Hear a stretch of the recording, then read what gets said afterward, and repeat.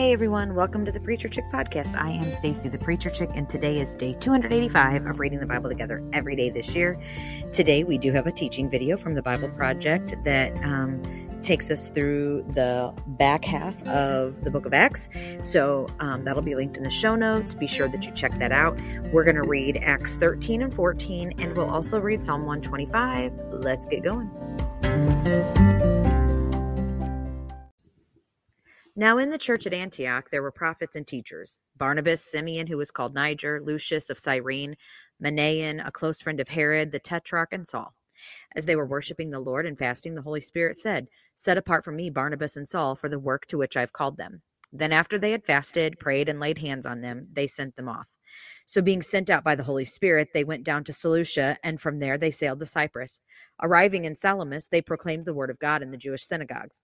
They also had John as their assistant.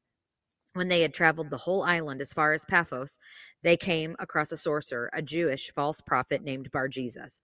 He was with the proconsul Sergius Paulus, an intelligent man. This man summoned Barnabas and Saul and wanted to hear the word of God. But Elymas, the sorcerer, that is the meaning of his name, opposed them and tried to turn the proconsul away from the faith. But Saul, also called Paul, filled with the Holy Spirit, stared straight at Elymas and said, "You are full of all kinds of deceit and trickery, you son of the devil and enemy of all that is right. Won't you ever stop perverting the straight paths of the Lord? Now look, the Lord's hand is against you. You are going to be blind and will not see the sun for a time." Immediately a mist and darkness fell on him, and he went around seeking someone to lead him by the hand. Then when he saw what had happened, the proconsul believed, because he was astonished at the teaching of the Lord.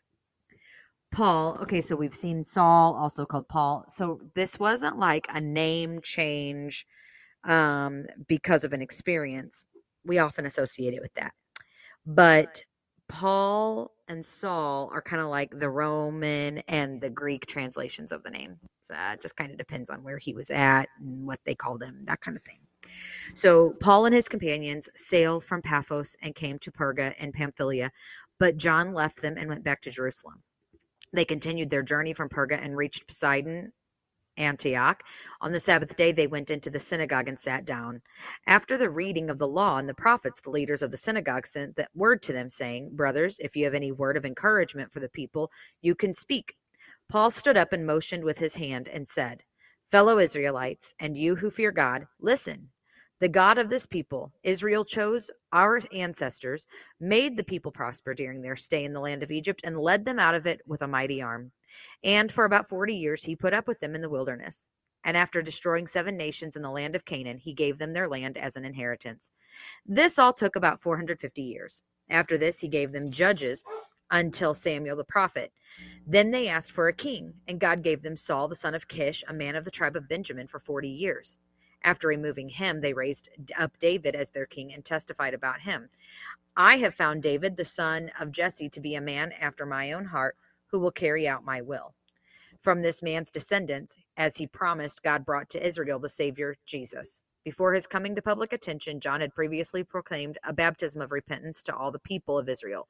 Now, as John was completing his mission, he said, "Who do you think I am? I am not the one, but one is coming after me, and I'm not worthy to untie the sandals on his feet. Brothers and sisters, children of Abraham's race, and those among you who fear God, it is to us that the word of the salvation has been sent. Since the residents of Jerusalem and their rulers did not recognize him or the sayings of the prophets that are read every Sabbath, they have fulfilled their word by condemning him. Though they found no grounds for the death sentence, they asked Pilate to have him killed. When they had carried out all that had been written about him, they took him down from the tree and put him in a tomb. But God raised him up from the dead, and he appeared for many days to those who came up with him from Galilee to Jerusalem, who are now his witnesses to the people. And we ourselves proclaim to you the good news of the promise that was made to our ancestors. God has fulfilled this for us, their children, by raising up Jesus, as it is written in the 2nd Psalm, 'You are my son. Today I have become your father.' As to his raising him from the dead, never to return to decay, he has spoken in this way, 'I will give you the holy and sure promises of David.' Therefore, he also says in another passage, 'You will not let your Holy One see decay.'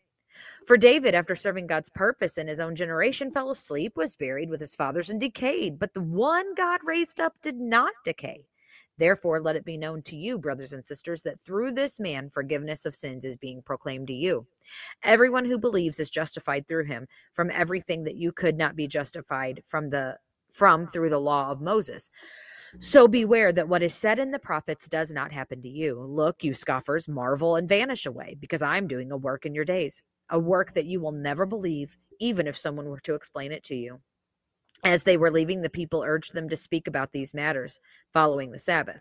After the synagogue had been dismissed, many of the Jews and devout converts to Judaism followed Paul and Barnabas, who were speaking with them and urging them to continue in the grace of God. The following Sabbath, almost the whole town assembled to hear the word of the Lord. But when the Jews saw the crowds, they were filled with jealousy and began to contradict what Paul was saying and insulting him. Paul and Barnabas boldly replied, "It was necessary that the word of God be spoken to you first.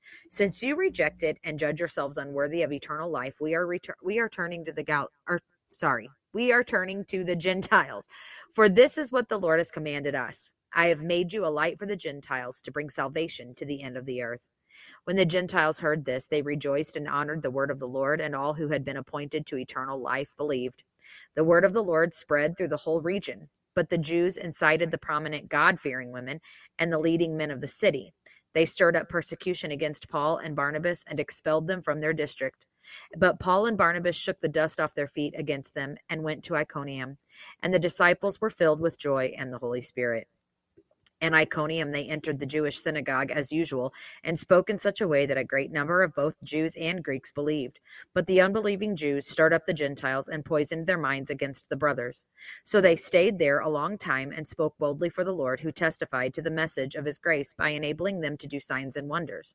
But the people of the city were divided, some siding with the Jews and others with the apostles. When an attempt was made by both the Gentiles and Jews with their rulers to mistreat and stone them, they found out about it and fled to the Lycaonian towns of Lystra and Derbe and to the surrounding countryside. There they continued preaching the gospel. In Lystra, a man was sitting who was without strength in his feet, had never walked, and had been lame from birth. He listened as Paul spoke. After looking directly at him and seeing that he had faith to be healed, Paul said in a loud voice, "Stand up on your feet." And he jumped up and began to walk around. When the crowd saw that Paul had done what Paul had done, they shouted, saying in Lycaonian language, "The gods have come down to us in human form." Barnabas they called Zeus, and Paul Hermes, because he was the chief speaker. The priest of Zeus, whose temple was just outside the town, brought bulls and wreaths to the gates because he intended with the crowds to offer a sacrifice. The apostles, Barnabas and Paul, tore their robes when they heard this and rushed into the crowd, shouting, "People, why are you doing these things? We're people also, just like you, and we are proclaiming good news to you, that you turn from these worthless things to the living God who made the heaven and the earth, the sea, and everything in them. In the past generations, he allowed all the nations to go their own way, although he did not leave himself without a witness, since he did what is good by giving you rain from heaven and fruitful seasons and filling you with food and your hearts with joy." Even though they said these things, they barely stopped the crowds from sacrificing to them. Some Jews came from Antioch and Iconium, and when they won over the crowds, they stoned Paul and dragged him out of the city, thinking he was dead. So they go from sacrificing to him to stoning him. After the disciples gathered around him, he got up and went into the town. The next day, he left with Barnabas for Derbe. After they had preached the gospel in that town, they made many disciples. They returned to Lystra, to Iconium, and to Antioch, strengthening the disciples by encouraging them to continue in the faith and by telling them it is necessary to go through many hardships to enter the kingdom of God. When they had appointed leaders or elders for them in every church and prayed with fasting, they committed them to the Lord and whom they had believed. They passed through Pisidia and came to Pamphylia. After they had spoken the word in Perga, they went down to Attalia. From there, they sailed back to Antioch, where they had been commended to the grace of God for the work they had now completed. After they arrived and gathered the church together, they reported everything God had done with them, and that he had opened the door of faith to the Gentiles, and they spent a considerable time with the disciples. Psalm 125. Those who trust in the Lord are like Mount Zion. It cannot be shaken. It remains forever. The mountains surround Jerusalem, and the Lord surrounds his people both now and forever. The scepter of the wicked will not remain over the land allotted to the righteous, so that the righteous will not apply their hands to injustice. Do what is good, Lord, to the good, to those whose hearts are upright. But as for those who turn aside to crooked ways, the Lord will banish them with the evildoers. Peace be with Israel. That's it for today, friends. Come back tomorrow as we continue to read the Bible together. See ya.